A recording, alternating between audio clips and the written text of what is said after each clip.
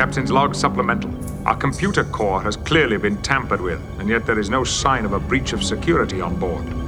We have engines back and will attempt to complete our mission, but without a reliable computer, Dr. Stubbs' experiment is in serious jeopardy. Manual restart sequence. Manual restart successful.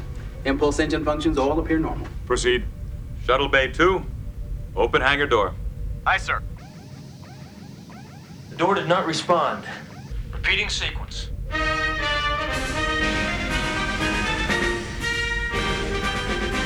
What in heaven's name? It is Stars and Stripes Forever, sir, by John Philip Sousa, an American composer of band music in the early 20th century. Yes, I know that. Computer, shut off the music. Music is on all communications channels, sir. Weapons, power, communications. We're being stripped one system at a time. Shut off the power to the bridge. Come on, LaForge. Can you get us out of this star system safely? No. Not now, Doctor. I'll try, Captain. I don't want to overload the engines. Do it gently, but do it. We'll circuit in auxiliary power to the bridge. Somehow we'll silence Sousa if he decides to play an encore. The priority is to find out who or what is doing this. Number one, the bridge, such as it is yours.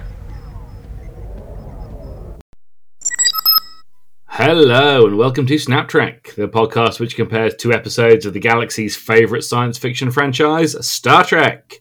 I'm one of your hosts, Ross Webster, and I'm joined as ever by Jen Tift. Hello, Jen. Hi, Ross. How are you? I'm good. How's it going? Good. It's going well. Excellent. I feel like we haven't done one for ages. I feel like it's been a long time since you and I have actually had a proper chat. It does. It feels that way all the time, though. You're right, actually. It does feel like that. And every time we talk, it's always so massively important because we're always discussing right. Star Trek, which is the most important thing you can talk about. It is. It's always big news and important things. There has been a lot of big news recently. That has happened. It really has. Yeah. Which is very exciting.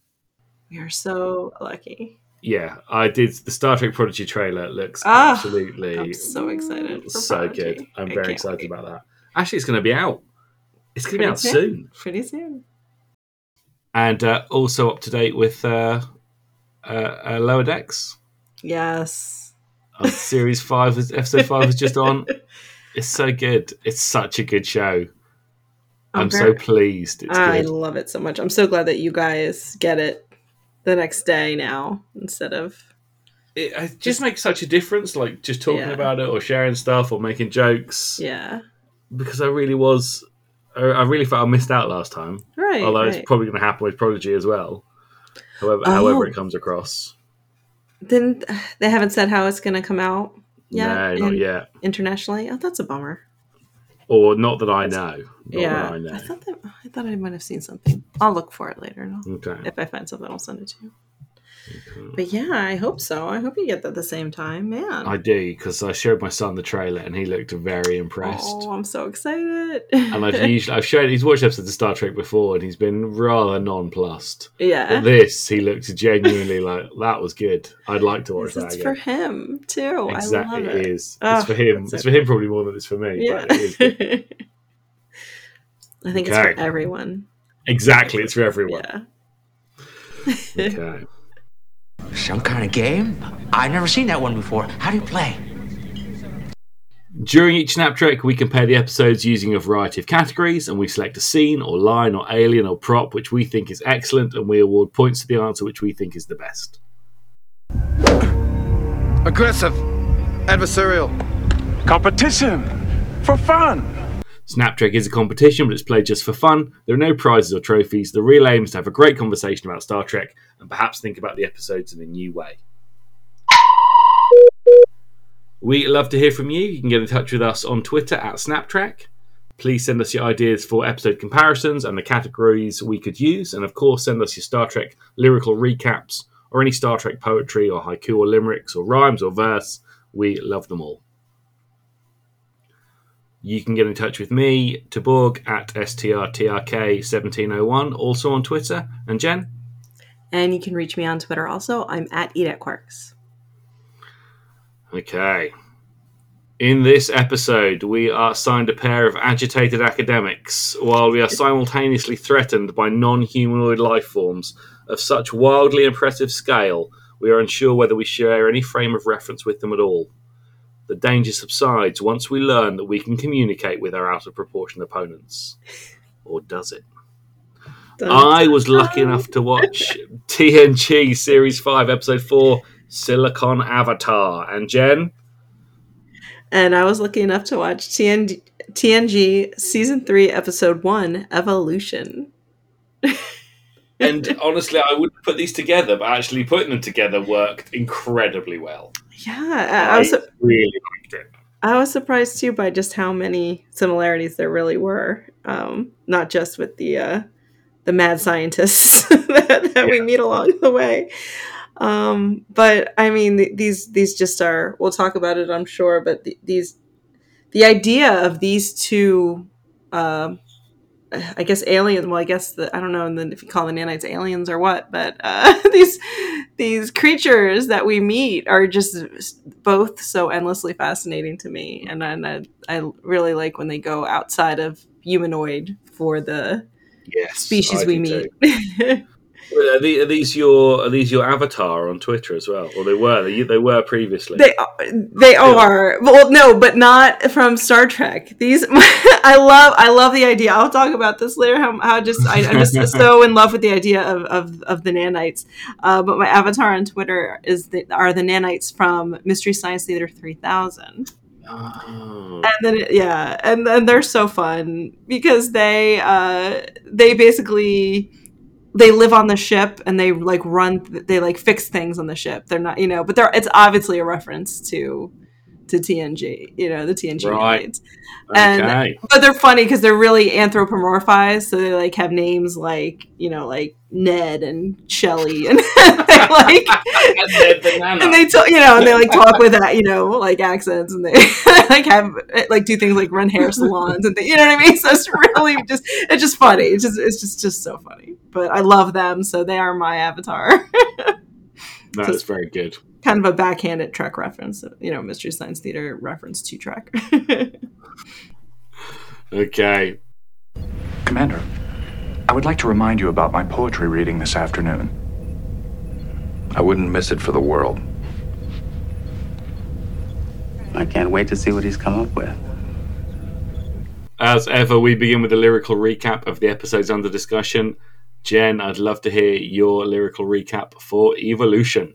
Okay, so for Evolution, we have our little nanite friends who I adore.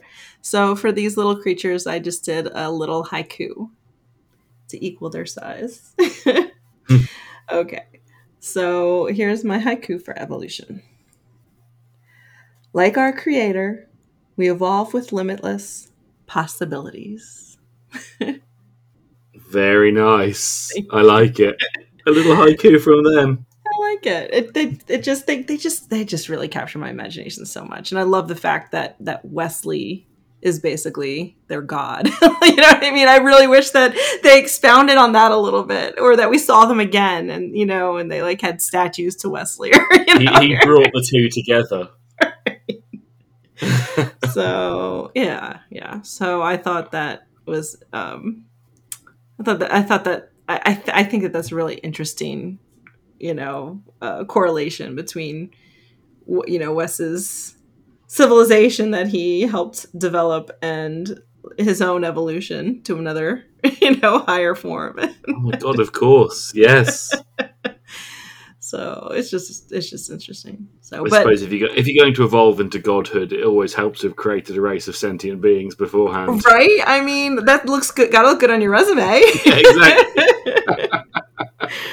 Oh, I would love to hear what you have come up with for Silicon Avatar. So, in a moment of symmetry, I have also written a haiku. Yay! This is called Brobdingnagian. Communicative. The crystalline entity shatters into pieces. That's so sad. It is sad. I feel really weird about the sadness because Yeah. it obviously is a tragedy that it's been destroyed, Yeah. but also now we saved lots of people. I don't know. Right. But we'll talk about this. Yeah, we'll talk about the this because difficulty of that's it. what's Yeah. so interesting about this episode to me. Okay. Let's begin then. Okay. Round 1. Would you like to call that round 1, or should you like me to do it? Oh, well, how about you go first this time? Okay. We're going for round 1. Okay, first round. Let's have a look at.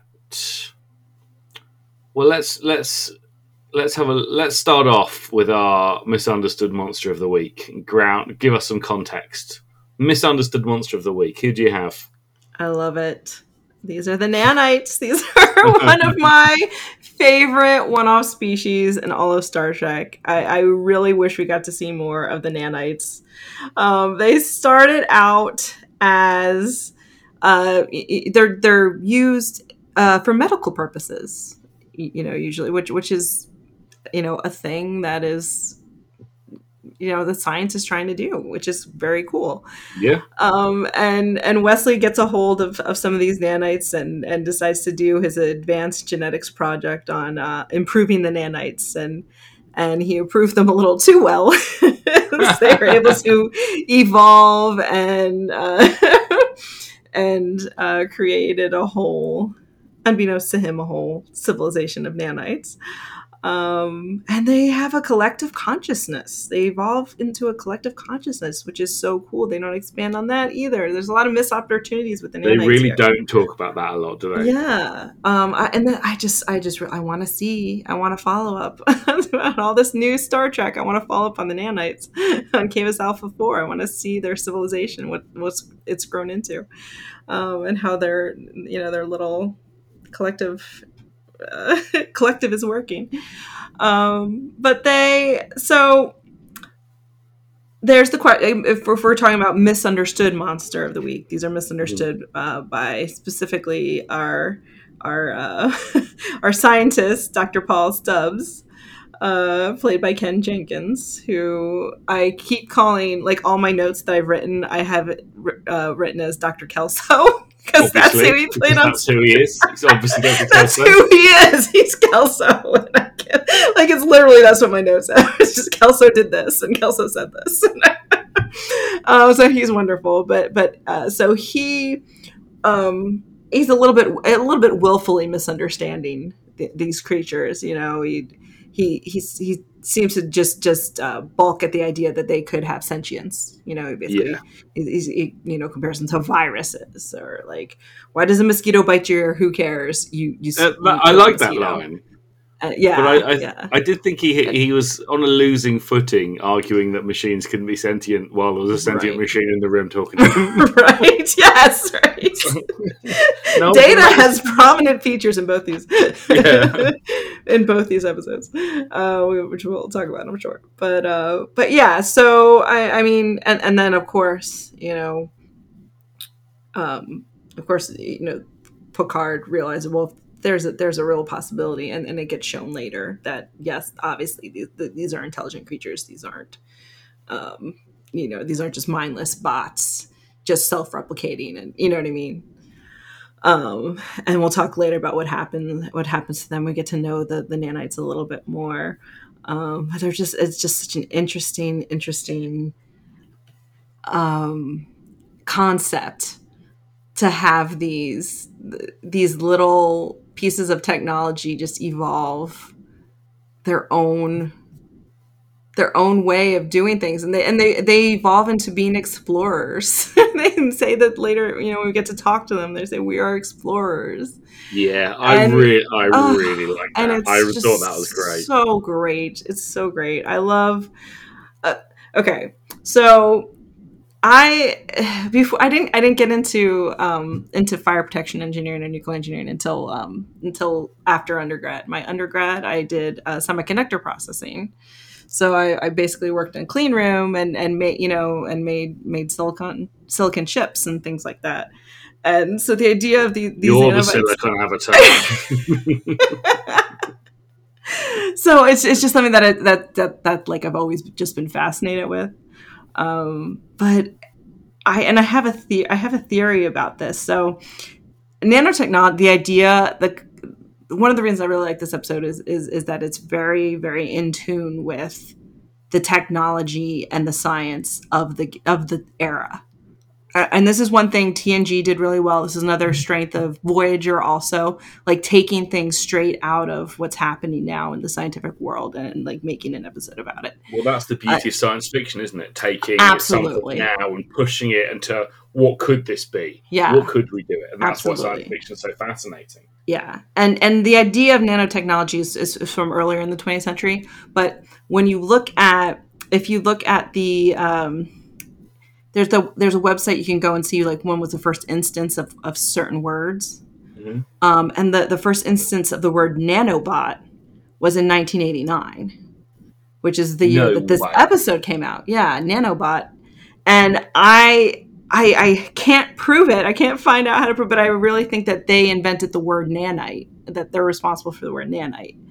And because it's the earliest I've seen, it's not even like I that's not listed in those sites, but and I'm trying to find like some of the like literature at the time, to see if anyone uses the word nanite, but I would be willing to bet that that's a Star Trek exclusive. And it's an interesting concept to take that word from nanotechnology, take the new word of nanobot and make it a nanite, an ite, like implying like a personhood, like someone, from that realm, like they live in like a different realm, basically. It's just so interesting to me. I mean, it's a whole different scale of reality. They're different resources, and it gives them, it awards them like a personhood, sort of, call them nanites, like Manhattanites, you know what I mean? Like it's just hello Manhattanite. You know what I mean? Like that's like just that pre, like using that suffix or whatever. This is just so cool, and I don't, that doesn't happen anywhere until that I found in science fiction or in reality until this episode, and then it's been used, since then. They like I said, on Mystery Science Theater, they swear nanos, but I think that's more a direct reference to this episode. Mm-hmm. And we know that they've done it before, like the Borg nanoprobes. Like a nanoprobe isn't a thing either. That's just a made up, that Star Trek definitely made up the word nanoprobe, and I think that nanite's just one that they made up that like has kind of entered the lexicon, which I think is cool. And I can't prove that. I need to do more research, but I love that. Well, who wrote this episode? So fascinating. Ooh, we should email. We should email this. Actually, I should know. How do I not know who wrote this episode? Let me look. We should ask Mike Okuda. He'd answer it. He'd answer this. We should. Yeah. I'm gonna tweet him after this. Yeah. So it's Michael Piller, and Michael Wagner also has the story by credit. Michael Piller and Michael Wagner. So, but it's just so interesting. So cool. I think the Oxford English Dictionary would thank us to find this information out. Right. This is a legit word. Yeah, but just like it's just such a great concept that they don't really take advantage of. They're just like, oh, they're on the ship, and that and they're causing ruckus, and we communicate with them, and then we just dump them off on a planet. And you're off. We're off. Ships not big enough for us anymore. Problem solved. So yeah, but they're great, and I want to see more. And I wish we would have gotten more. I wish we would have gotten them. When they were inhabiting Data, I wish we would have gotten him speaking to Wesley, and I wish we would have gotten to see a follow up. I want to see their planet so much. I really want to know what they've created and what kind of society they would create. Yeah. What would that look like? What would it need to look like? Right. Would they decide they wanted to scale up? Would they go smaller? I mean, right. Would they even consider that? Because I guess, like, how do they find sources of food if their food sources are like electronic devices? I guess they learned how to build what they need. Yeah. They have to mine the raw materials. Exactly. Right. Yeah. Like, what do they do? How do they go about doing these things when they're so small? But they do have that collective intelligence that they can work together. You know, That is something that we should explore. That's and then I really like the idea that we should know about that. right. Because we've seen nano. What did they call them in Discovery? The control, were they nanoprobes? I don't remember what they called those. That we've seen them being used as a weapon. You know, they infected the Section 31 guy, Leland. Yeah. Had a bunch of nanoprobes or nanobots or nanites. I just call them nanites, I think. I like the word nanite a lot. I always call them nanites. But it's just, and you know, and then it's funny too, like, can they, you know how in like cartoons when there's a swarm of bees, but then they like the swarm of bees like form something, you know, like a fist or something, like punches somebody, or like an arrow, yes! Hammer. Exactly. Can they do that kind of thing? Like, now they can talk, they can write out words, like get in formation like a marching band to write out words to communicate. But so many possibilities. But yeah, so that's the nanites. They were misunderstood by only Kelso because he had bigger fish to fry, more important things. Yeah. Everyone else gave the nanites total benefit of the doubt. They were very happy to like figure out what was going on. Right. Like, this must be a misunderstanding. They must not be trying to hurt us, you know. Like, let's try to talk to them. And Picard wasn't having any of it. When Kelso was like, you exterminate. Right. Picard was not having any of that. That was not like, in his remit at all. I was very pleased to see it wasn't even considered unless the ship was in dire threat. Right. He's like, I got that in my back pocket, you know, that if we need to, we can, you know, irradiate them. But obviously that's very, very last resort. Didn't work so well for Stubbs, is it? Right. Well, he got what he deserved. Okay. Right. So tell me about the crystalline entity. It was another awesome alien. So, misunderstood monster of the week in Silicon Avatar. A returning monster. The crystalline entity is like Marvel Comics Galactus. You know, misunderstood, colossal, insatiable, world-consuming, spaceborne entity. So you find it very hard to find genuine sympathy for it, as it literally goes from place to place, consuming and possibly quite impersonally killing everyone and everything on the planet or starship. Picard likens it to a sperm whale gorging itself on tons of cuttlefish.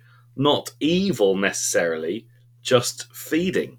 And this, of course, enrages Dr. Marr, who obviously rightly states that cuttlefish are not people.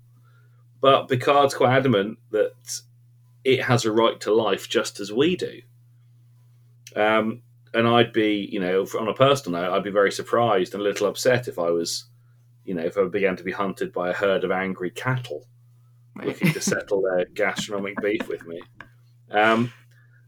And the real tragedy and the misunderstanding is that at the moment where we think we might actually be able to communicate with the crystalline entity and learn at least what is driving it and what it understands about what it's doing and whether it cares even or not, it is destroyed.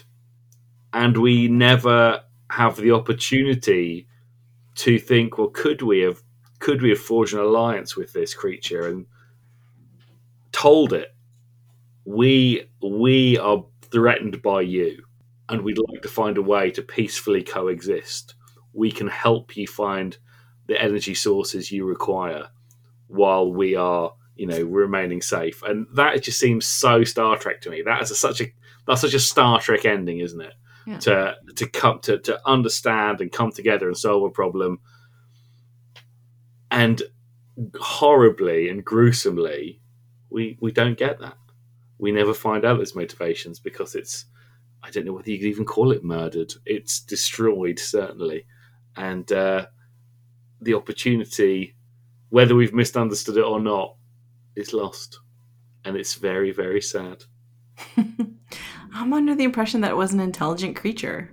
That's the impression we got from from from the end, when they were getting responses from it, and it wasn't just like random pulses. It was an intelligent being. Yeah, he So it said was there's a definitely- pattern. We can Yeah. decode this. Yeah, So So- I got the impression it was intelligent as well. same. So And that we she didn't- murdered it.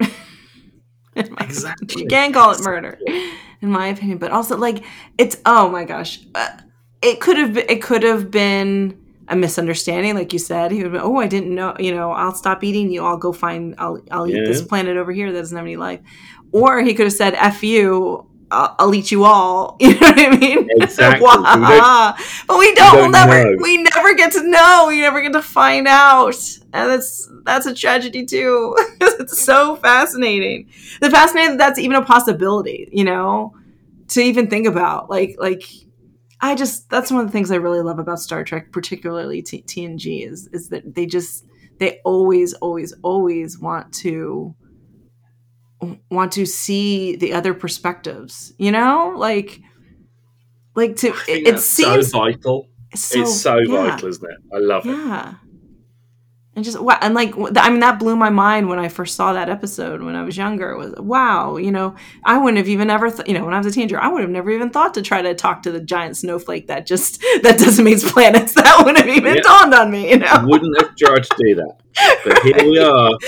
And at the end of it, Right. we're thinking, oh no, Yeah, maybe we've just killed a person.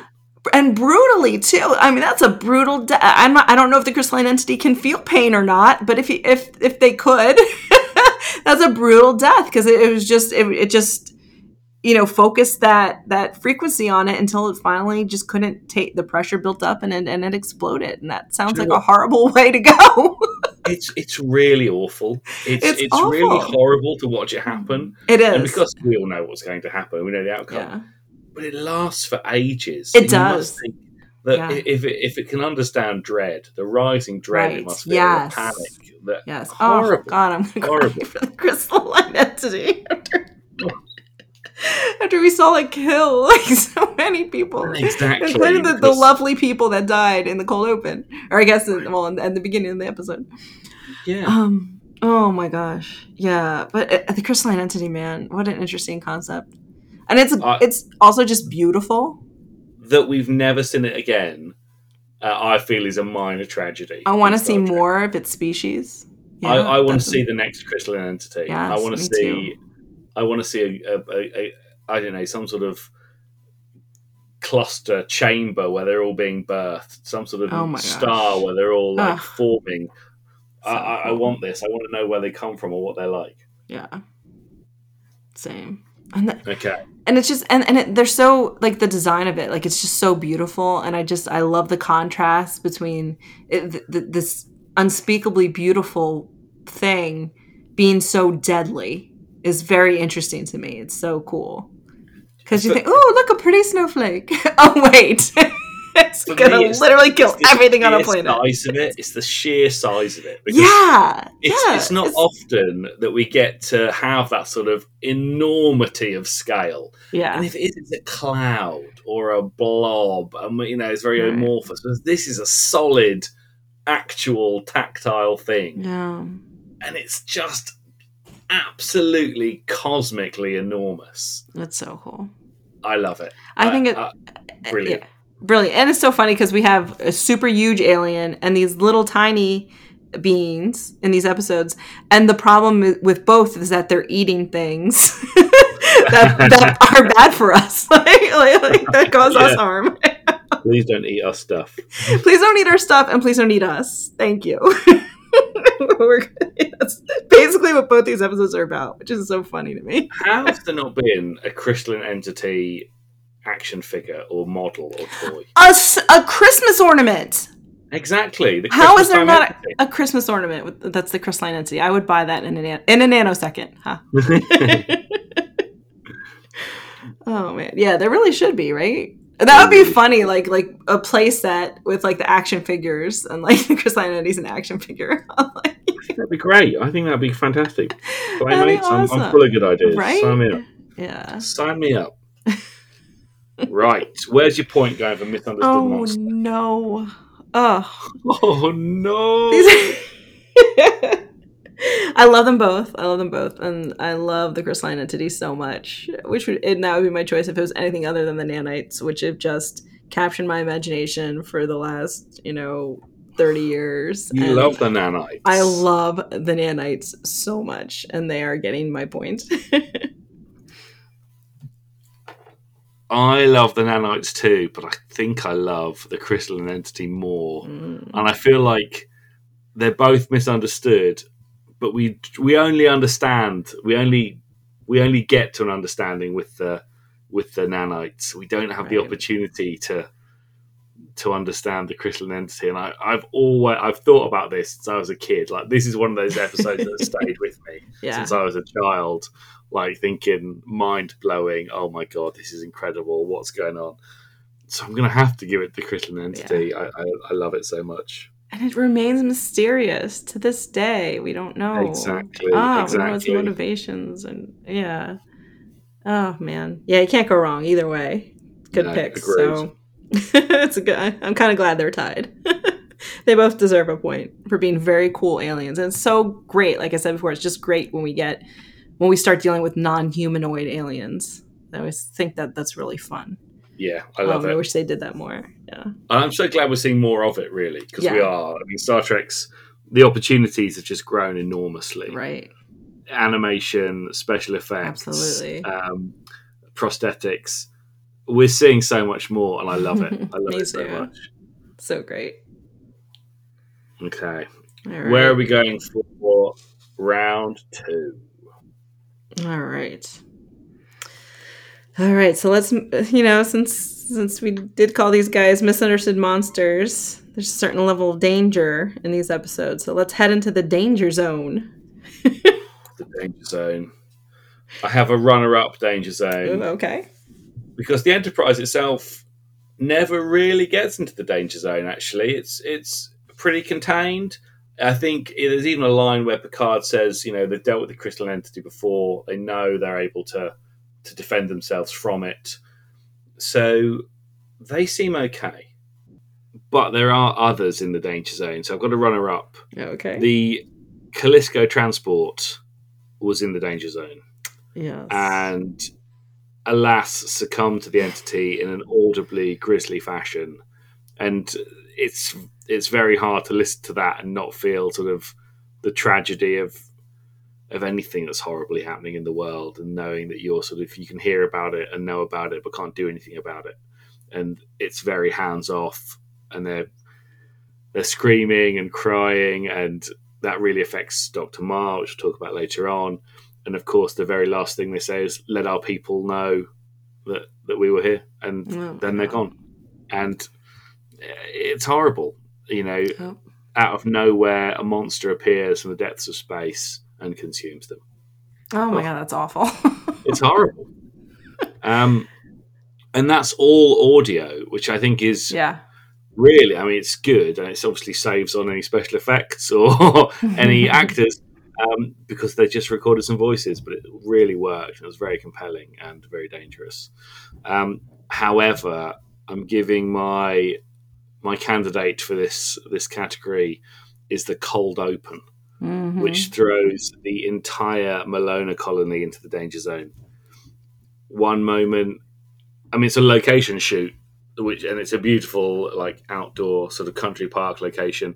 One moment they're prepping where the education centre is going to stand, and they're flirting outrageously with one another. And then all of a sudden, they're so cute.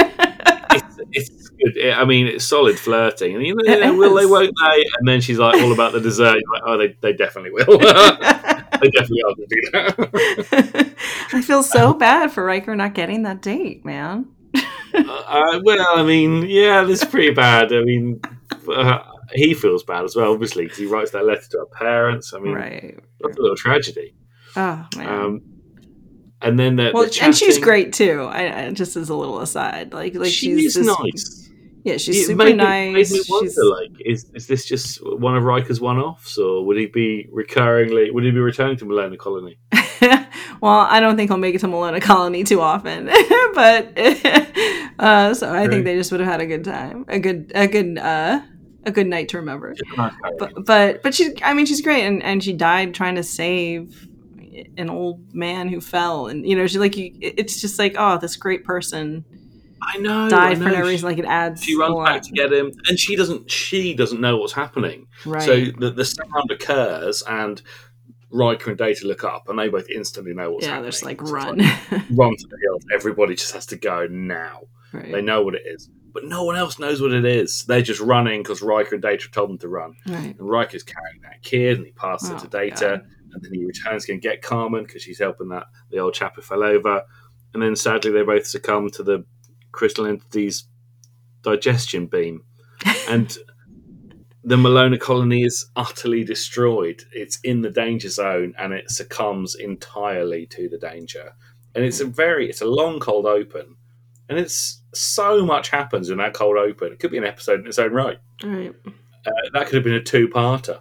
The Malona colony and the tragedy of what's going on of those trapped in the caverns. Right. It's awful and very dangerous. Yeah, it's genuinely, scary too when they go. The death happens, which is terrifying. But then, they get into this cave, which you think might, be their refuge from this horrible thing, and then they realize they don't have that much air, so they have to hope that the air holds out long enough for the crystalline entity to finish eating, to get out. What a horrible thought pattern to have. Yeah, yeah.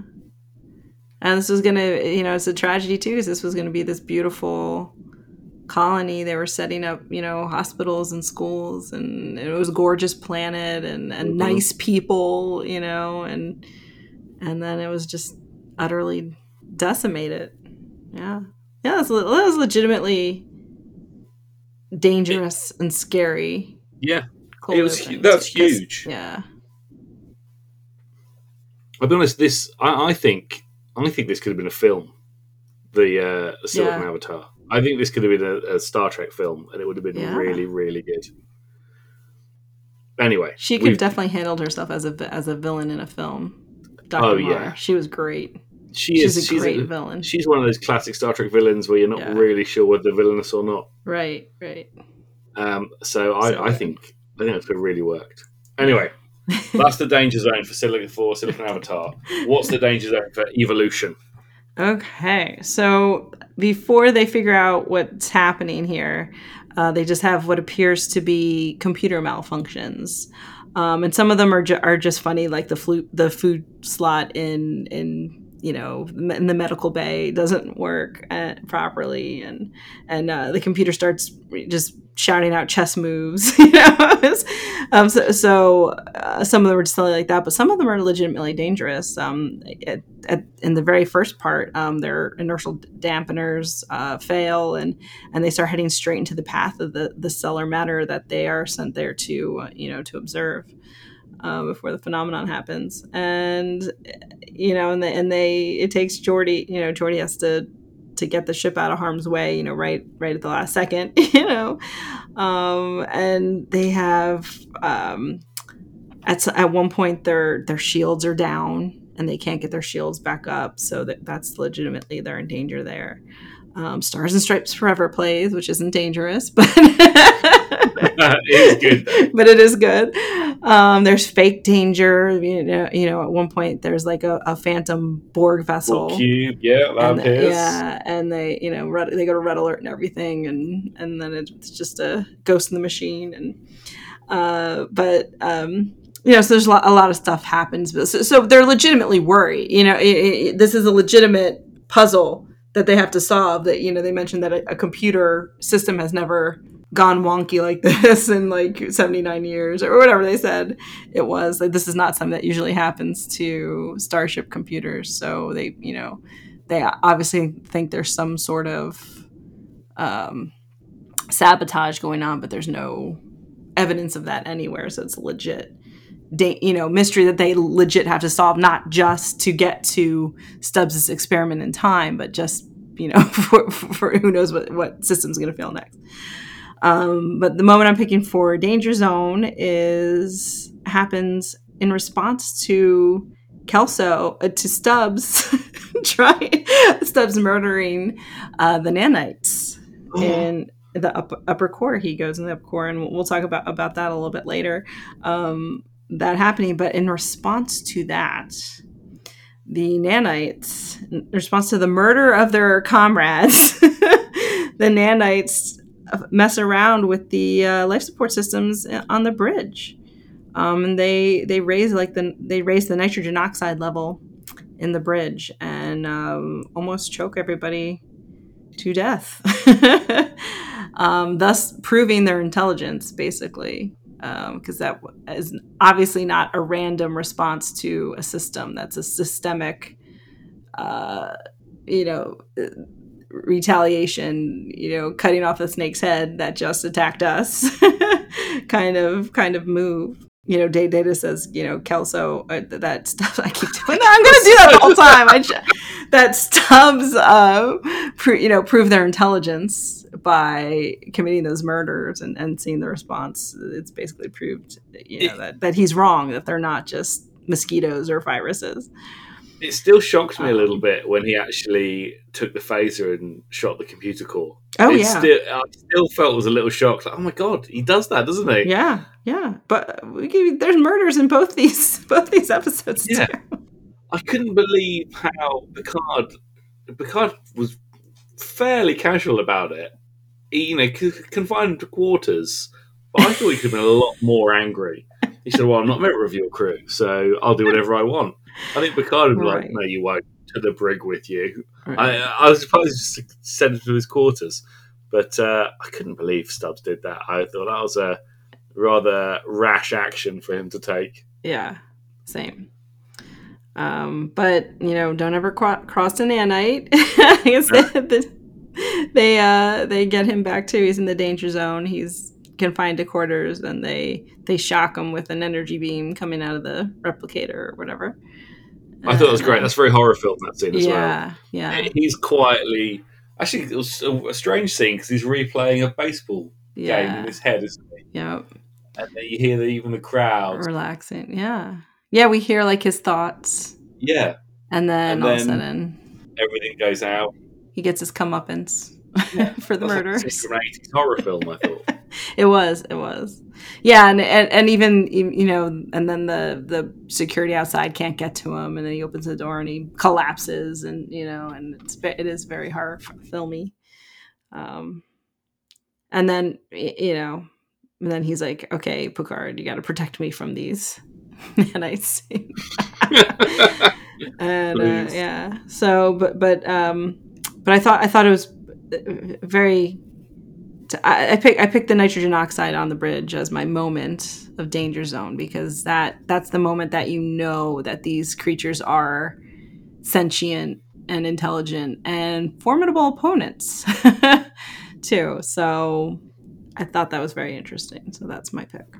I liked what the nanites did. I liked that it got sort of progressively stranger. Yeah. And early on, I got sort of hints of that sort of animated series episode, The Practical Joker. Yes, yeah. Weird stuff just continues to happen. Right. And it does become dangerous because they're very quickly knocked into the path of the stellar material, aren't they? Mm-hmm. They can't. The engines go out, nothing's responding, right. And this isn't anything malicious on the part of the nanites. This is just them consuming the computer core, and the computer core being knocked out and not responding to anything. But throwing the ship into the path of this, once every 200 years thing that's going to explode, that's bad luck, isn't it? That's bad timing. Okay, what are you thinking for points for Danger Zone? I am a big fan of that cold open and that colony. They do a really good job of making me care about the colony and the colonists, and I can't remember the name of the woman. Carmen, who perishes. Carmen, yes. They really make me like her. Not just because she's flirty with Riker, but you also know she's a great person because she's she helps the old man. She goes back to help the old man, And she talks about how she's an explorer, but she likes to put down roots. And, you know, she just seems like a really great person. And they do a really good job in a short amount of time in making me care a lot that she died, you know, versus just a random, you know, like, it wasn't just like random colonists, which would be very sad. But I was already, I was already invested in this person, you know, and then that made it more important later on. They spent a lot of time with her and Riker together. They did. And so it was sad to see when it all sort of went wrong. I love the way he delivers the line. She says something about how she makes great dessert. My favorite part of dinner. I love the way he's it's so cheesy cute. It's so cheesy and cute. And fun. Like, yeah, so the flirt, you know, the fun flirty thing it's just fun. But then it does come back later. It's important because it brings it back later. When he's like, well, maybe Dr. Mars is right, and we need to destroy this before it hurts anybody else. Yeah. And you know, Picard's like, well, Picard chastises him a little bit, doesn't he? Yeah, because he's like, are you feeling that way because you want vengeance, or because you want to protect, you know, because you want to protect people, because you want vengeance for, you know, your lost, you know, friend, and it's just it's very interesting, and it does it's very. You know why this gets my point? I just figured out. Because it like literally all you see is there's like a giant snowflake in the sky, and they somehow make that menacing. Yeah. Like the crystalline entity shouldn't be scary. It's just like this rotating snowflake. But it legit is. You know, and it is, you can see why these people are running from it. It's kind of like the Blob. I always think of like the Blob.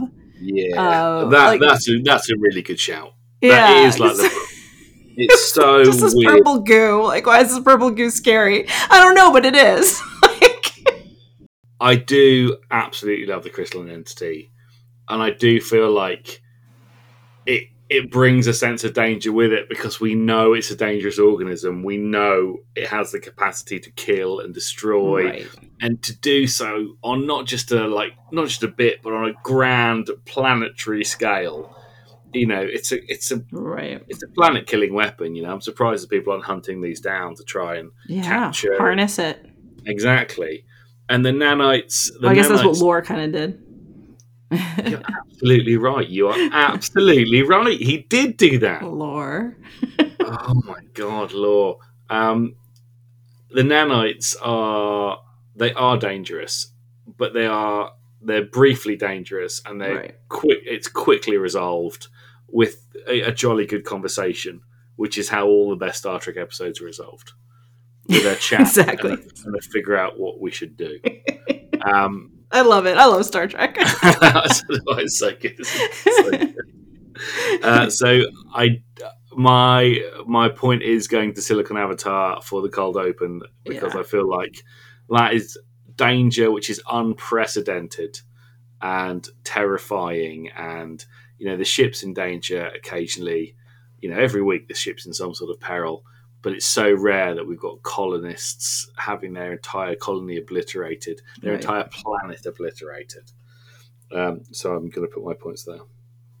Okay, that gives Silicon Avatar 3 and Evolution 1. Okay. Where are we going next? Number 3. If we go for... Well, let's go for... It's the third category. Let's go for the heart of the episode. The Surrogate Son.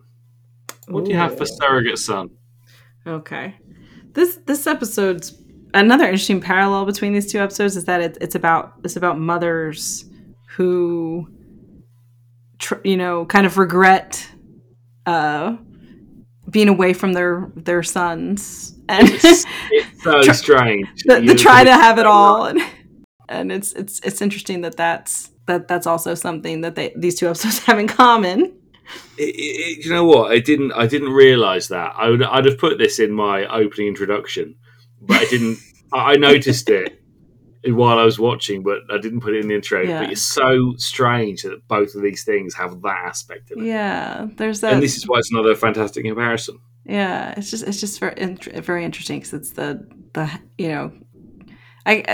was the big thing. Like, can women have it all in the 80s? And that was like the the big working mother Yeah. question, and which is, it's just interesting that idea got into both of these episodes in such an odd way. I like they didn't just gloss over the fact that Beverly had come back either, because they glossed over. I mean, they didn't gloss over the fact she left. They just said, "Oh, she's at Starfleet Academy now. We've got Dr. Pulaski."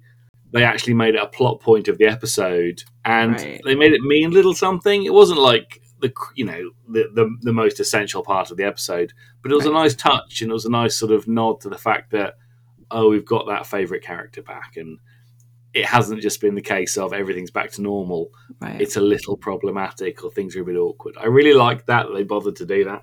Yeah, I like that too. And I liked how too, like, she wasn't like, oh, my poor baby, he was without me for a year. It was more like, I'm worried about him because he's so responsible that he's not, like, doing normal childhood things like that. That was normal kid stuff. Right. He's not getting into as much trouble as a 17-year-old should, and that's nice, and that's sweet, and they have a nice relationship.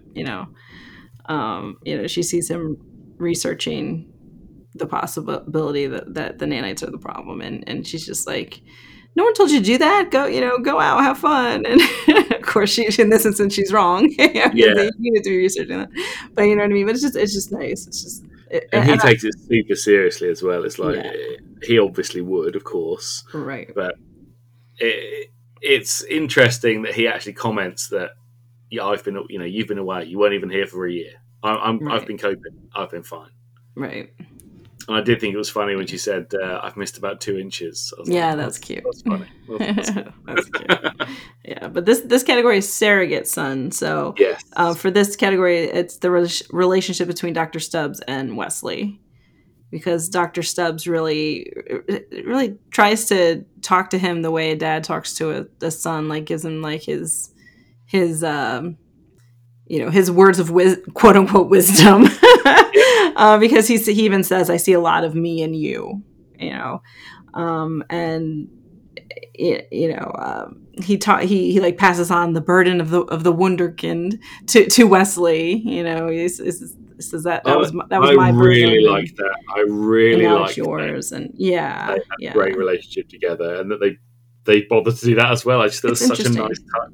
Yeah, it's very interesting because he's obviously very interested in Stubbs also. I mean, he's read his unauthorized biography, which was funny. Because that's such a like present day thing to have unauthorized biographies in the 21st century. It's just funny. I like that. And he talks about how like, oh, I've got to fix this so that we can get his experiment done in time. And but he's basically a cautionary tale for Wesley too. Like, this is what happens when you only care about your work and just single focus on one thing. And that's probably part of when he sees what happens with Stubbs, at the end, when you see him finally letting loose and hanging out with kids his own age and with a girl and everything. And, I think he took the cautionary tale of Stubbs seriously too. But they have a really nice scene. The scene, you mentioned the baseball scene, and he talks about how he likes to, memorize the stats and visualize the games in his head. He says, "Men like us do not need holodecks." He always includes Wesley. He really respects Wesley, doesn't he? I think he just sees Wesley as how he was when he was young, and that's like, so he's talking to him as like heart to heart would, and he planned to, point to the star and swing for the fences. And it's a really nice scene that Michael Piller was obviously the baseball aficionado, which is why I should have known right off the top of my head that Michael Piller is the one that wrote this. But it's just a really nice it's just a really nice little monologue that Kelso that Stubbs has about baseball, about how this was as this was going to be my chance at bat, point to a star, swing for the fences, a brand new era of astrophysics postponed 196 years on account of rain. And he delivers it so well, like how, like, very dramatically, like this was his moment and his only moment. He was singularly focused on this one thing, and now it's 10 hours away and he's going to miss it or whatever. And it's just really interesting because he puts that on Wesley, and that's what it's just great to see Wesley at the end. Like it's great. Beverly is obviously ecstatic that Wesley is hanging out with kids and with a girl and everything, but it's also it's good that he kind of took that advice and of I don't want to end up like this guy a little bit too. So it was an interesting little subplot. I thought this was just a nice, unnecessarily strange aspect, and I really enjoyed it. I thought it was such a fun thing that he just wanted Wesley around to chat to. Yeah. And come along, let's go. Okay. How about for Silicon Avatar? So the surrogate son in Silicon Avatar is not as much fun. No. This one's even more effed up than in Evolution. So here we see that Data is, of course, the Silicon Avatar as a surrogate for Ma's lost son, Rennie. Oh my god. Dr. Ma learns that Data has all the journals and the personal logs, and in some cases, sort of the synthesized memories of the colonists from Omicron Theta. And he does say he doesn't have minute by minute recollections, but like a broader sort of global knowledge of what they were thinking, or what they thought, or what happened to them. Though he was able to access some specific info.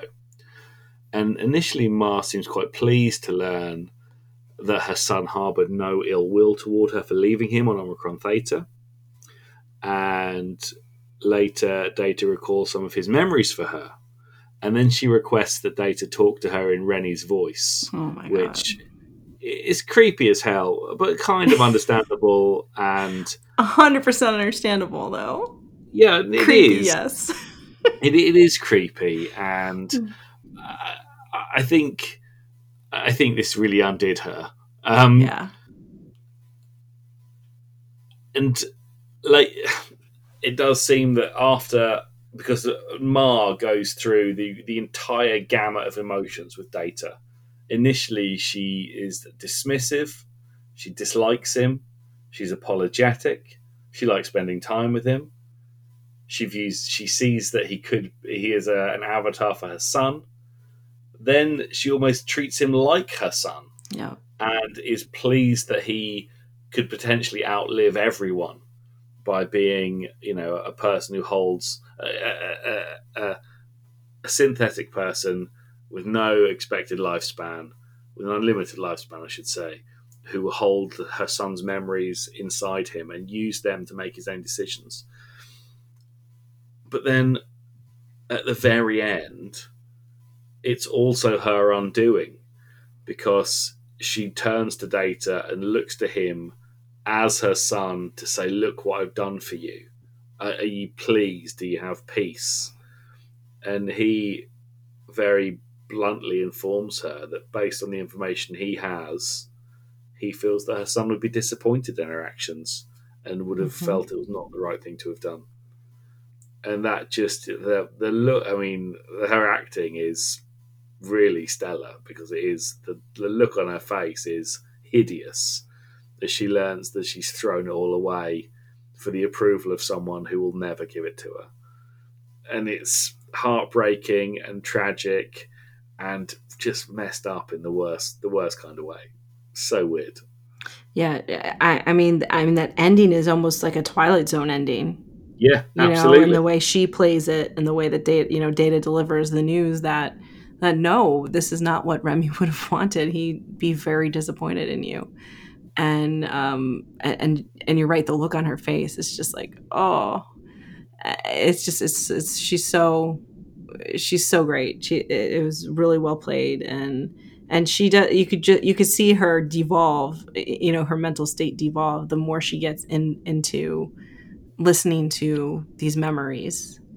Listening, oh gosh, she hears in her son's voice, "Mom, I miss you." In that journal. It's like, oh god, like of course that's gonna like just do you in. And she also does a really good job. The actress does a really good job when she commits the murder, and the way she holds on to Data almost almost literally holds on to his arm, and grips him like, I did it for you. Escorting him to the quarters, like almost grabbing onto him, like can't believe what's happened, but knows that Data's going to be there for her. Oh God, it's awful. Really, it's awful. It's awful. And on the one hand, she's at least in the beginning, she's a sympathetic character because she lost her son, and then she dedicated her life. Well, I'm sure we'll talk about that later. I guess avenge her son. We realize now. We'll talk about it later. Exactly, yeah. And it's creepy that she uses Data the way she does, especially when he starts talking in the other voice. But also, it's understandable if I knew that there was a computer that had all the journals. I'd be like, read me every single journal that you have, Data. I want to know everything. I want to hear everything. And that this could have been such a beautiful gift to her, for her to hear these, and she had to go and just take devolve into her madness a little bit too, take it a little bit too far. But it's understandable at first. You could view it as almost like a video recording or a journal or a tape recording. Yeah, just somebody reading out their message or sending you a message. It's genuinely tragic, and she absolutely views Data as her surrogate son. Absolutely, yeah. I mean, I think she calls him Remy at the end. I did it for you, Remy. And she's gripping. Yeah, that's no good, doesn't she? No. So she's literally she's just beyond. She's considering Data her son, and but oh man, she's just a very tragic figure. But, she is. To lighten the mood, though, do you know who is the voice of Remy that comes out of Data's mouth? Who did that voice? No. To go back to all of our conversations about Erie, Indiana, the kid with the gray hair. No way, that was him. 100%, the kid with the gray hair. Jason Marsden is the kid with the gray hair. God. Yes, and he has two. Erie, Indiana podcast. We should. Is that what we have to do? We have to find it. I haven't watched it since it came out. I'm sure it holds up, though. I'm sure of it. Not that many episodes, is there? Yeah, there's only one season, right? 1 or 2. We gotta find it. 12 episodes. We'll do a bonus episode of Erie, Indiana. God, Erie, Indiana. Why does it keep coming up? This is incredible. I don't know why it keeps coming up. But so the kid with the gray hair is the voice of the son in Silicon Avatar, and he also plays the waiter in Bar Association. That helps. Yes, I knew that. Yeah. Yes. Because you told me last time we talked about Erie, Indiana. Oh, did I? Okay, I already gave you that tidbit. It's so funny though. And since Hocus Pocus always comes up, we talked last time about Doug Jones in Hocus Pocus. He's also the voice. I didn't know he was a big voice actor. He has a lot of voice credits, but he was the voice of the cat. He was Binks, the cat, in Hocus Pocus. Are you kidding me? Nope. Oh my goodness me! All right. Now that I've blown your mind. This is so weird to me. I feel like the universe wants me to rewatch Erie, Indiana. Right? I feel like that too. Yeah. All right. Let's figure this out. Not back in a day. I guess that's why Hocus Pocus keep coming up too, because the kid from the main character in Erie, Indiana is Max in Hocus Pocus.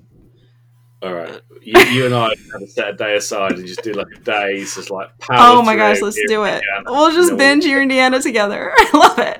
We can do that. That'd be so fun. That'd be a lot of fun. Yeah, let's do that. We'll set that up. All right. So lighten the mood a little bit there. Yeah, exactly. Points. Oh man, yeah, because that's points for Surrogate Son. I love the subplot. I really like the Stubbs and Wesley stuff. I think that's really great. But the Surrogate Son stuff with Silicon Avatar gets to the root of the episode. Yeah. And just her performance. Oh man, it's great. And I think my points go in there. I have a real. I really like the Stubbs Wesley dynamic, and you do think that probably they would have kept in touch. Yeah. but it just pales in comparison to what Killer Ma does to Data and how they act with each other. It's got to be the Silicon Avatar for me. Yep. So 3 rounds, 5 points to Silicon Avatar, 1 point to Evolution. Still time for Evolution to climb the ancestral ladder. Plenty of time. Legs. We have a small amount of points now. Well, very good. Yeah. Oh man. Okay, so next for round 4, let's go to since we've been talking about our scientists now, let's go to our ulterior motives. Okay, ulterior motives. Yeah. So I've got a runner-up, actually. Ooh, let's hear it. Ma initially accuses Data of having an ulterior motive of his own, of colluding with the crystalline entity to survive its assault on the colony, much as Law had done on Omicron Theta. And he has to not convince her, but essentially give her the time to understand that just because he looks like him, he is not Law, and they don't act in the same way. And he understands that she's aggrieved, but he is not responsible for any of those actions. And I thought that was a nice sort of way of framing their relationship, because that is a sort of a reasonably understandable thing as well. But it's weird, that's the other time she does that. She ascribes Data a different person. Right. She ascribes him to be Law, and then later on she ascribes him to be Rennie. Oh, good point. So very, she has she obviously is struggling to sort of come to terms with Data on his own. Of course, in reality, is Dr. Keeler Ma who has the ulterior motive. She is an expert on the crystalline entity following the destruction of the colony on Omicron Theta. She's examined, I think, 11 other sites where the crystalline entity is known to have attacked, and she's gathered lots of data. But this is all moot in the end, because she realizes that once they can track the crystalline entity, she can follow up wherever it goes, and the idea of communicating with it seems novel to her, like something she's not really considered, though you're right, because Law already has demonstrated that is possible. But she very quickly draws up a program with which they can use a pulsed graviton beam to send vibrations towards the crystalline entity, and it can interpret those potentially. And once they establish that actually that graviton beam does garner the entity's attention, and it returns information in its own right, she alters it to a continuous pulsed graviton beam, continuous pulse, setting a resonance frequency within the entity, which, despite the bridge crew's insistence she disengage, she does not, and it causes the entity to vibrate into destruction in a very loud and jarring fashion. Killer by name, killer by nature. She is destroyed, she's destroyed. And she's a Ma as well, which is a mother.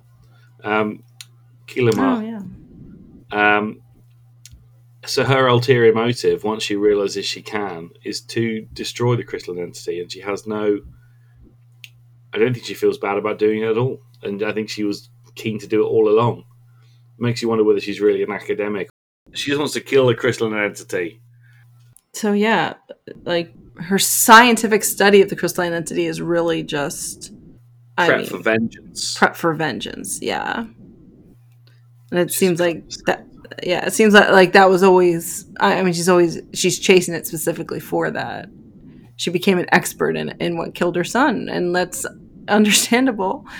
But then, once Data gives that in of we can use these graviton pulses. And she's like, I could use these to murder it. Great. She's obviously an intelligent woman, so I don't need to go long to figure out she could do that. Right. And she does a very good job of not tipping her hat to anybody. She Nope. just does it. She just nonchalantly, oh, let me try something. Let me type this in. I'll try continuous graviton beam. Right. And she smiles. She's smiling when she pushes those buttons too. This pretty is savage.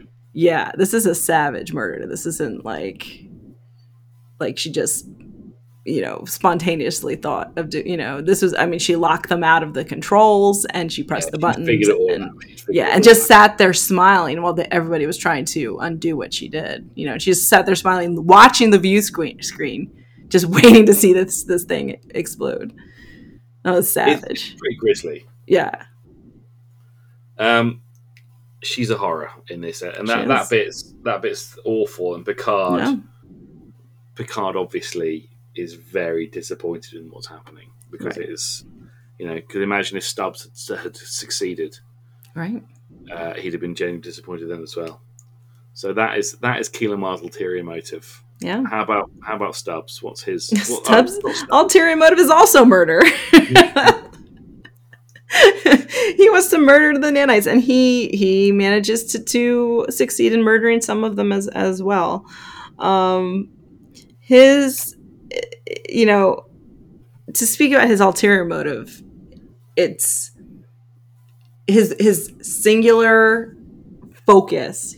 Both these scientists are obsessed, and his singular focus is this one, this one stellar phenomenon that happens once every 196 years, and doing. We don't really get too much explanation about what this information is going to give us, but we're studying the decay of neutronium at at relativistic speeds. So when this, I didn't know what that meant.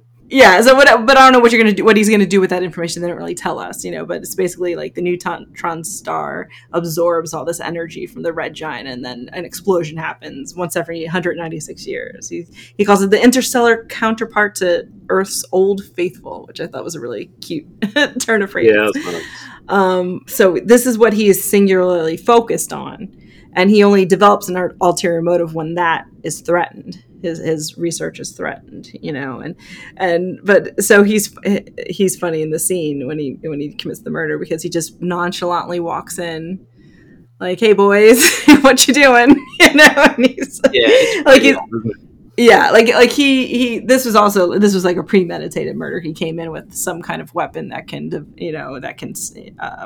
deliver high level gamma bursts of radiation or whatever. But but he comes in and he's under the motive of just seeing, I need this computer to be working in 8 hours. What are you up to? And they talk about how they're trying low level gamma bursts, to try to slow down the growth of the nanites.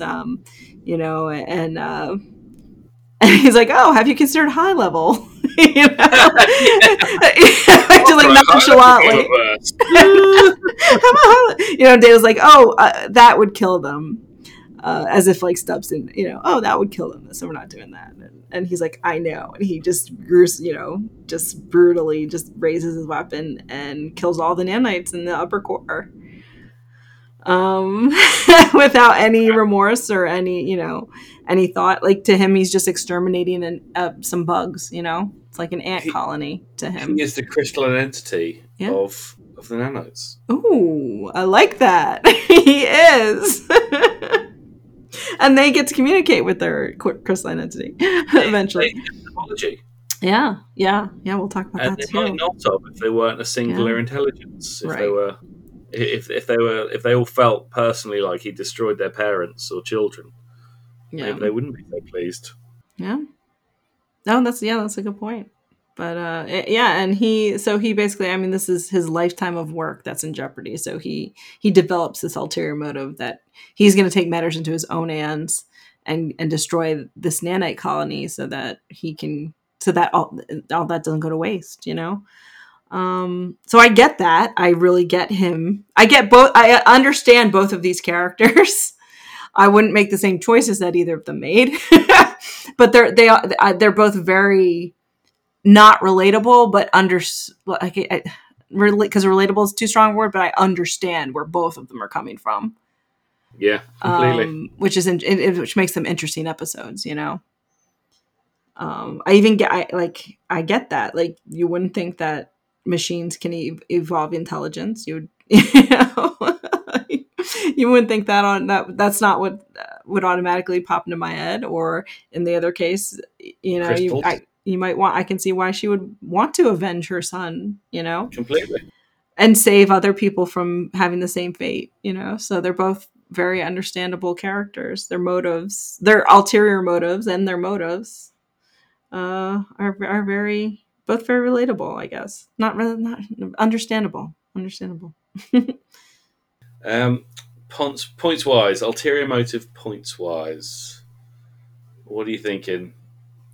Man, again, Stubbs just like he's just doing anything he has to do to get his research done. He's just doing what he has to do. But Mar's plan, ulterior motive has been planned. Like, it's been since her son died, she's been planning this. That's why she's studying the crystalline entity, not because she wants to understand it. Like you said, that thought never even occurred to her that she could communicate with it. She's just she's literally been hunting it, and was able to hide that under the guise of scientific research, and when she executed her plan, she did it with, methodical detachment. That is very chilling, and it's just very interesting to watch. So again, my point's going to Silicon Avatar. I feel so bad. I love the Nanite episode. The Nanite episode's solid. It's so good. I think Stubbs suffers by being too nice for much of the episode. Right, he's not as good of a villain. And his ulterior motive is really, really forced and explained, and he does seem quite contrite afterwards. Yeah, he would have taken it back if he could. Yeah. Whereas Keelan Mar's ulterior motive, I mean, it's almost pathological, isn't it? It's terrifying. And how could she not? How could she not earn this point? Right. She deserves it. She earned that point. Yeah. I mean, that was a long, contrived plan. Yeah. To get access to this entity so she could destroy it, get information about it to destroy it, and she did. And she was happy, and she no remorse until Data shamed her at the end by saying her son would be disappointed in what she did. That was the only time. Not a bean of remorse. None whatsoever. Also, she looked fairly cracked. I felt like she really had sort of let the madness overtake her. Yeah. Oh, for sure. Yeah. Again, like, she thought she did something just too. Like, exactly. I mean, to her, she was saving the universe from this scourge that that was killing people, and that is. I mean, she did. Like, but maybe they could have done it without killing the crystal entity as well. Right. Maybe they could have done it in a better way. Yeah, and they did have that in their back pocket too. That they try the diplomacy first, and then if that doesn't work, then you can speak slowly and carry a big stick. Right. So she definitely earned those points. She does earn those points. Okay, so after 4 categories, it's a colossal 7 points for the crystalline entity and a microscopic 1 point evolution. It fits. Poor little nanites. We got one category. Yeah, let's round left to see if we can develop the nanites beyond their single cell origins. So for the very last category, should we have a look at message received? Okay. So my runner-up actually is, I went a little outside the box for this one. Uh-huh. My runner-up is Data, making contact with the nanites. He figures out a way to manipulate the universal translator that he can make contact with them, and then it's cute. Like, when they send a message back, it's in binary, and and then they translate it, and it's really cute. And he basically gives them a map to get to a meeting inside his neural network so that they can interact. That is so cool. Which is so and cool. I love when it flashes up on the screen as well, and you actually have a little like, data outline comes up. Oh, it's so cute. Yeah, it's so fun. And then he holds out his hand so they can basically crawl into his hand, which is so funny too.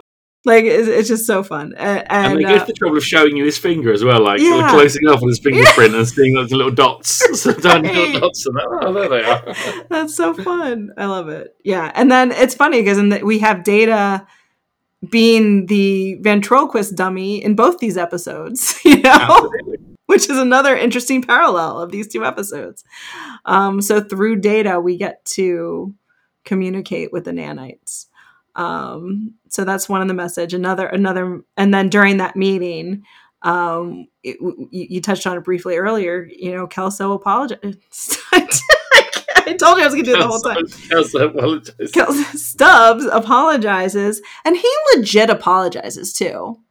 I understand that he's highly motivated to apologize because he still is singularly focused on getting that research done, but it's a legit apology. It's like, I regret doing this. I'm so sorry. What can I do to make it better? It's a legit. He actually says, "I'm at your mercy." Yeah, I'm at your mercy. And they're like, I what's think that mean? If he had died in the course of trying to get the egg launched, Yeah. he'd have been satisfied with that. Yeah. That would have been Oh, enough. He 100%. died trying. Yeah. He would have 100% been fine with that. But yeah, so now it's a message, and they receive, you know, they receive his apology. They didn't understand what that meant. They're like, you know, Picard had to explain, he's asking for your forgiveness. You know, I thought that was cool. That like they're learning about communication. They're learning about things like what that means. And they're explorers, and it's just awesome. And communicating with the nanites, the messages received, communicating with the nanites is one of the strengths of this episode. I think that's so cool. That's a first contact right there. Absolutely. And it's fun too. You can almost see Picard like brighten up when they say they're explorers. He's like, oh yes, I've got it in now. We're explorers too. And we don't want to harm any living beings. Like, let's talk about that. We have something in common. You know, you can see him like, okay, this is going to be an easy first contact. I got this, you know? And then they come to a really great understanding. You know, the nanites are like, your ship is confining. We've grown as much as we can on the ship. We need to be relocated, and you know, they help each other. You know, they help. Stubbs helps them find a good planet to live on, and they help repair the ship's computer. The nanites help repair the ship's computer, so that in time for him to do his thing, get his data or whatever he needs. And it's really sweet. It's really nice. But that's my runner up for the actual point. What I picked is another reason this episode is awesome is we get a Guinan scene. We do get a Guinan scene. I love Guinan so much, and gosh, Guinan helps out. She speaks to both Beverly and Wesley in this episode. So it's nice, you know. She gets to hear both sides of everything. she does. You know, she knows everything that goes on. But she's really, what I'm picking here is her scene with Wesley. You know, she sees Wesley's looking for the nanites. He's like set nanite traps, which is also funny concept. They should be full of this. They should be overwhelmed. These nanite traps. Yeah, it should be clever for the traps. Right. Well, I guess like, what do you bait them with? I guess like chips, computer chips, mini killers. Yeah. Or do you have to? Does it have to be like actively have electricity running through it, or you know, maybe they're battery powered? Who knows? They can suck the battery juice. But you know, and Guinan's great. You know, she talks about, because everyone's confined to quarters during this whole debacle, and she says, "Oh, I've never been any good at being confined to quarters, as my husbands will attest to," which is just such a Guinan line. And it's funny. And then she actually compares, you know, Wes explains to her what's happening, and you know, she compares him to Dr. Frankenstein, and you know, another Dr. Frankenstein reference. Yeah, Frankenstein reference, which is great. But what I'm picking for the message received is how good Guinan is at giving advice with just a look. This is her just giving Wesley a look. And he says, like, he basically tells her everything. He's like, I created these nanites and they're all over the ship and blah, blah, blah. And he goes to her, he goes, you won't tell anyone, will you? And she just gives him a Guinan look. Yeah. And he says, I know, I will. And it's so obviously you have to do. I can't believe he was even doubting it. Right. But she doesn't even have to say anything, because she's Guinan and he knows what she's going to say. And it's just such a great scene between these two characters. At some point, he was going to have to tell somebody. Yeah. And so it made sense that obviously he was stressing about it, but that was sort of the first time we heard him stress about it. Yeah. Because he hadn't really. You just saw some sort of worried looks on his face, but nothing definite. It wasn't absolute that he felt that this was his responsibility. So this was him coming clean, essentially, for the first time. Mm-hmm. Yeah, to Guinan, of course. obviously. And he didn't want to believe it himself. I didn't think he didn't want to believe that his stupid experiment could have put them in danger. Right. And the other thing that I liked was the fact that now it's canon that Star Trek is in the same universe as Frankenstein. Yes, absolutely. So in Mary Shelley's Frankenstein, that's awesome. I love it. Absolutely, yeah. And then and it's just sad. Like, Wes is very sad. Like, I'm also glad at the end when we see him just hanging out with kids and with a girl, and because when she asked him, she's like, "Do you think you're going to get an A on your project?" Like, that's a Guinan question. And he says dejectedly, he's like, "I always get an A," and that's so sad. Like, because I remember how that is. Like, when you're a kid, and you're just like focused on your grades. And it's like, yeah, I do the hard work and I get the A, and that's just lather, rinse, repeat. That's the cycle, and it's just like, poor guy, man. So that is a good message received, and I do like the fact that essentially you're right. He got the message instantly, which just looked at him. For my message received, I've got a runner-up and a sort of I've got a message not received. There's a scene after the Callisto has been destroyed, and Keela, Ma, and Data are in the turbo lift. And she has this sort of confession / breakdown in the turbo lift. Like, did my son call out for his mother? Oh my God, that's so sad. I wondered if she was asking Data whether he would know that. And I didn't. I thought there might be a scene where he explained that I don't have those like last minutes. But actually, Data just looks at her. He couldn't care less. And the turbo lift opens and he leaves. It was a really strange ending to that scene because it was a really powerful, emotive scene, and he didn't say a single word, but just leaves. So I was like, was that message received or not? Who's that for? And that's interesting too, because that puts her into contrast with how Beverly was dealing with her leaving her son too. Because a lot of times the type of questions that Dr. Mara would ask, it kind of felt more like, instead of like worrying about him, it was more like a selfish. Yeah, like, it was more like selfishly focused. Like, did he think about me? Did he miss me? Did he blame me? Do you know what I mean? As opposed to like, oh no, was he in pain? Was he scared? Like it just seemed. Who were his friends? Yeah, which is completely opposite of what Beverly's concerns were focused on. She wasn't concerned with like her relationship with Wesley. Of course she is, and she wants to have a good relationship with him, but her concern was more like his development and his growth, and his happiness, and it's just an interesting contrast between those two. It's it's not very nice. Yeah. Very nice. The other message received is when Data reads out one of Rennie's messages to his mother in Rennie's own voice. Yeah. Obviously weird, strange, and it drove Mara right off the cliff.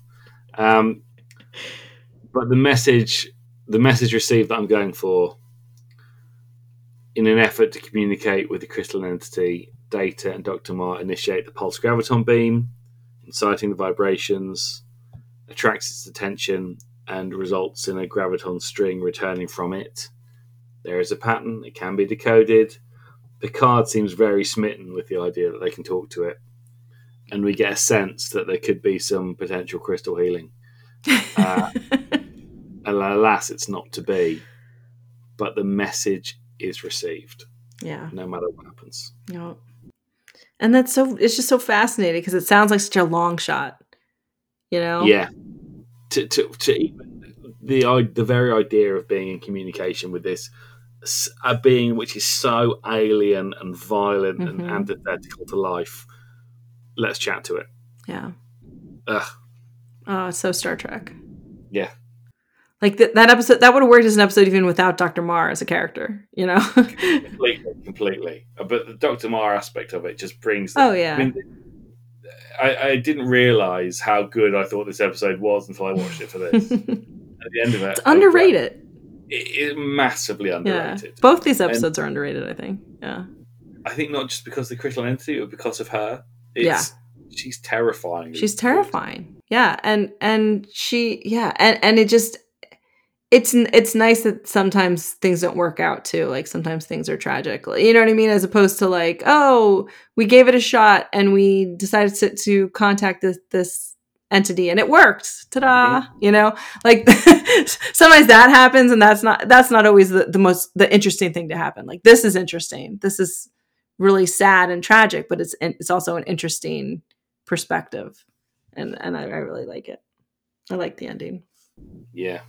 It's a good ending, and it really blows the idea of what's going to happen out of the water because it's not a Star Trek ending, is it? Right, exactly. Yeah, she does not do what a Starfleet officer would do. And it so contrasts so differently to what happens to Dr. Stubbs, right. where they do initiate communication, and he is contrite and apologizes. Right. And the difference between them is he hasn't had, 10 years of horrible pain and loss and feeling that his children have died. And maybe he would have been like that in 20 years' time if the egg hadn't launched. Right. Oh, he would have gone just as crazy if the egg didn't. Yeah. Completely. Launch. Yeah, as she did. Okay. But instead, he got a happy ending. He got to collect his research. You see him at the end just happily collecting his data. Yeah. From the experiment and just he's loving it.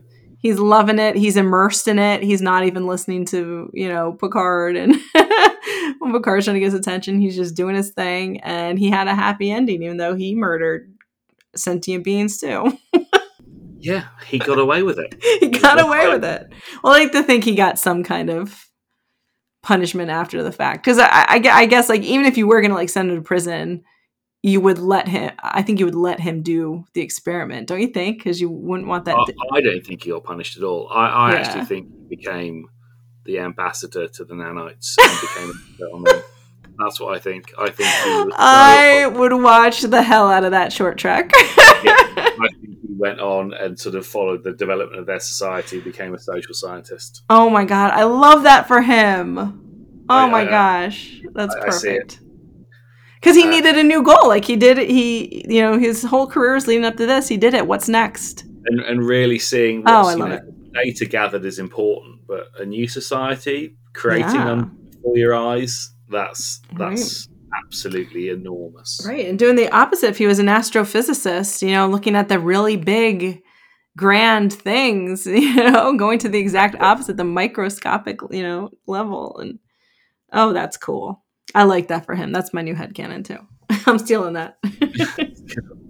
So, final round. Okay. Where's your point going? Message received. I'm giving my point to evolution here because I adore Guinan's one of my favorite characters, and I think she's used really, really nicely here to be his sounding block. Because this is something that he can't talk to his mom about, but he does. I mean, eventually he does, but you always need somebody as a sounding board, before a big reveal like that. So, it's just a very, very cozy, nice scene. And I think it contrasts well with his scenes with Stubbs, which is cool, so. I'm getting my point to Guinan. I am also going to give my point to Guinan. I think you picked a really nice scene, like sort of the second time that you could have picked a really obvious one, but you didn't. You picked a clever one. It's great. I love it. It's a fantastic scene. I love the Frankenstein reference. I love that Guinan is even a character in Star Trek. Yeah, exactly. Pop up for one scene every 5 episodes. Right. Just when we need some advice or exactly. someone wise to talk to, and she's so glad that she's in it, and so the role she has is so classically Guinan as well. Yeah, so perfect. Right. We've done it. We've reached the end of this Snap Trek, which, honestly, I feel, having done it, I feel this episode's are more similar now that we've talked about it than even when we watched it. I thought it was great as a dual watch. Really worked. Really enjoyable. You're right to say they're both underrated episodes. Yeah. And I think probably Evolution is more underrated than Silicon Avatar. Mm-hmm. I think that's more well known because the crystalline entity is such a big character. Yeah. But they're both great. Such good episodes. Really fun to watch. And the Evolution, I think it was a bit hard done by with 3 points, to be honest. I think the 7 points for Silicon Avatar I think Evolution deserved a few more points. Yeah, I'm a little bit surprised by that outcome, but again, it's the same thing. But we could have picked other categories, and of course. And there were so many similarities. We could have done a whole second set of categories with these two. I think so. I think we could have gone down the academic route. Yeah, could have gone down the mother route. Right. There's a lot we could have done here. But I just think they are really fun to watch back to back too, because it's fun to see how the Picard once again having to explain to a scientist why he's not going to kill sentient beings. That conversation almost. He almost had the same conversation twice. He's like, not this again. Yeah, but it's just not going to kill them category. Right, exactly, and it's just funny, and it's a theme in Star Trek, and it's a great theme, and especially Next Gen. It's especially a Next Gen thing, and they're both really well done. But they both come, gosh, the endings couldn't be more different, No, they really couldn't be. That's what's so much fun. You can do basically, very similar ideas, and it can go two completely different directions, and that's what's so fun about this. So, okay, well, right. We've done it, and we've reached the end of. I think this has been a great Snap Trek. There's been so much to talk about in this episode. What are we going to do next? Good. Now that we've finished with the old business, on to the new. Time to hand out next month's story assignments. Ritterhouse, we're waiting! Okay, friends and neighbors, let's see what Uncle Roy has for you today. In the next episode of Snap Trek, the crew are going to think we are dead, but in fact we are just invisible, as we discuss TNG's The Next Phase versus Enterprise's Vanishing Point. Awesome. Thank you so much for joining us on Snap Trek this week. Hope you've enjoyed yourself. Please do send us your lyrical recaps for The Next Phase and Vanishing Point, and we'll read them out. And Jen, is there anything else you'd like to add? I just want to say thanks, everyone, for joining us. We really appreciate it. Have a good one. Live fast and prosper, everyone.